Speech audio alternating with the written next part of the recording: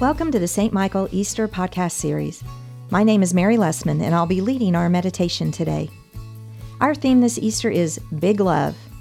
God's holy work is fulfilled in the resurrection of Christ, the defeat of death itself. We have received the gift of new life, and we can use that gift to spread God's big love to those near and far. Joining Christians everywhere during this Easter season, we proclaim with joy, Alleluia, the Lord is risen indeed. Come, let us adore him. Alleluia.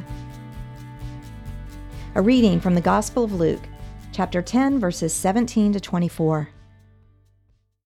The 70 returned with joy, saying, Lord, in your name, even the demons submit to us. He said to them, I watched Satan fall from heaven like a flash of lightning.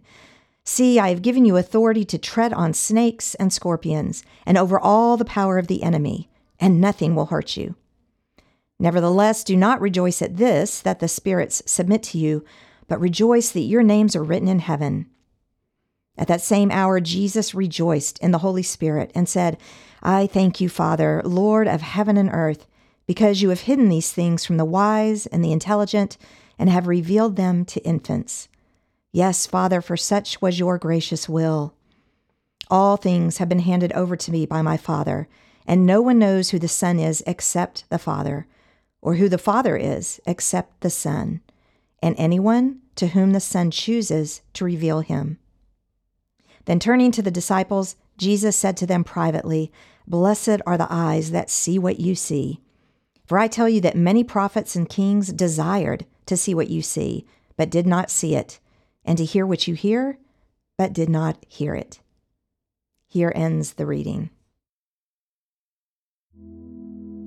We are in our final week of Easter season. On Sunday, we'll celebrate Pentecost and the coming of the Holy Spirit to empower and form the church. During this Easter season, with our theme of Big Love, we've been focusing on how we can take the love that we have received from God and then turn to reflect that love to others. It is a call to claim and then proclaim. To claim God's love for ourselves and to proclaim that love to others. Today we hear Luke's account of the mission of the 70, which speaks to this claiming and proclaiming.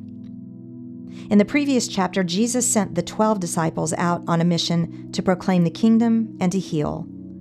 Before they set out, Jesus gave them power and authority over demons and to cure diseases.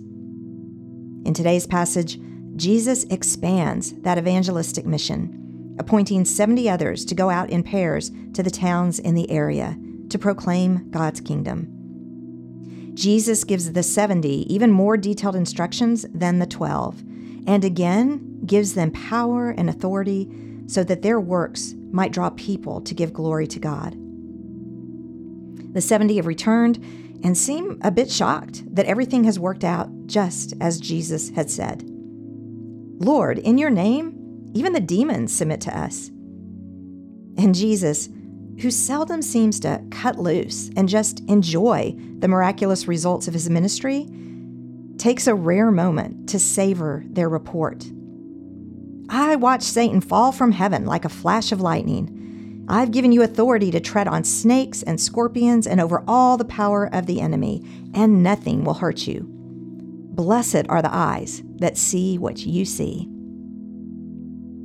I like this excited, hyperbolic Jesus.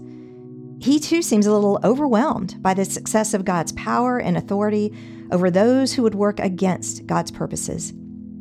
He seems to revel in the goodness that can result when we have God's power within us. I can relate to this. I make my way through my days trying to do good, to give others the benefit of the doubt, to meet frustration with patience and or humor, to remind myself often of the beauty and goodness of God's world. And on days when I'm able to live into this, I am content and at peace. But there is something so big, so joyful, so uncontainable about participating with others in ministry.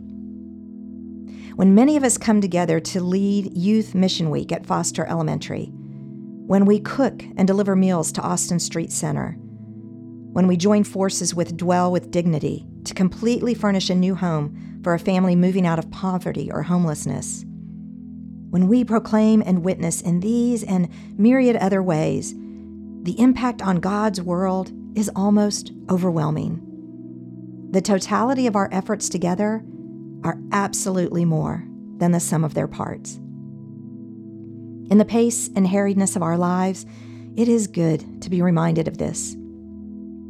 We often look at all that is not right in the world, all that scares us, that is painful for us, that tempts us into hopelessness. But we are not meant to be in this alone. We are meant not only to care for one another, but to team up with one another, that God's power and authority to manifest His kingdom might be enfleshed in us. How many times have you looked around in awe at what has been accomplished for good when God's people come together? It has happened to me too many times to name. It is a gracious mystery that the more we team up with others to do God's work in the world, the more hopeful and content we find ourselves. When we get these glimpses of God's reign in the world, making things better one situation or one community at a time, we are renewed in faith and in hope for our future, for the future of our loved ones, and for the future of God's world. Amen. Please join me as we continue with the Lord's Prayer. Our Father, who art in heaven, hallowed be thy name. Thy kingdom come, thy will be done, on earth as it is in heaven. Give us this day our daily bread, and forgive us our trespasses, as we forgive those who trespass against us. And lead us not into temptation, but deliver us from evil. For thine is the kingdom, and the power, and the glory, forever and ever. Amen. Let us pray. O God, the King of glory, you have exalted your only Son, Jesus Christ, with great triumph to your kingdom in heaven. Do not leave us comfortless, but send us your Holy Spirit to strengthen us and exalt us to that place where our Savior Christ has gone before, who lives and reigns with you and the Holy Spirit, one God, in glory everlasting.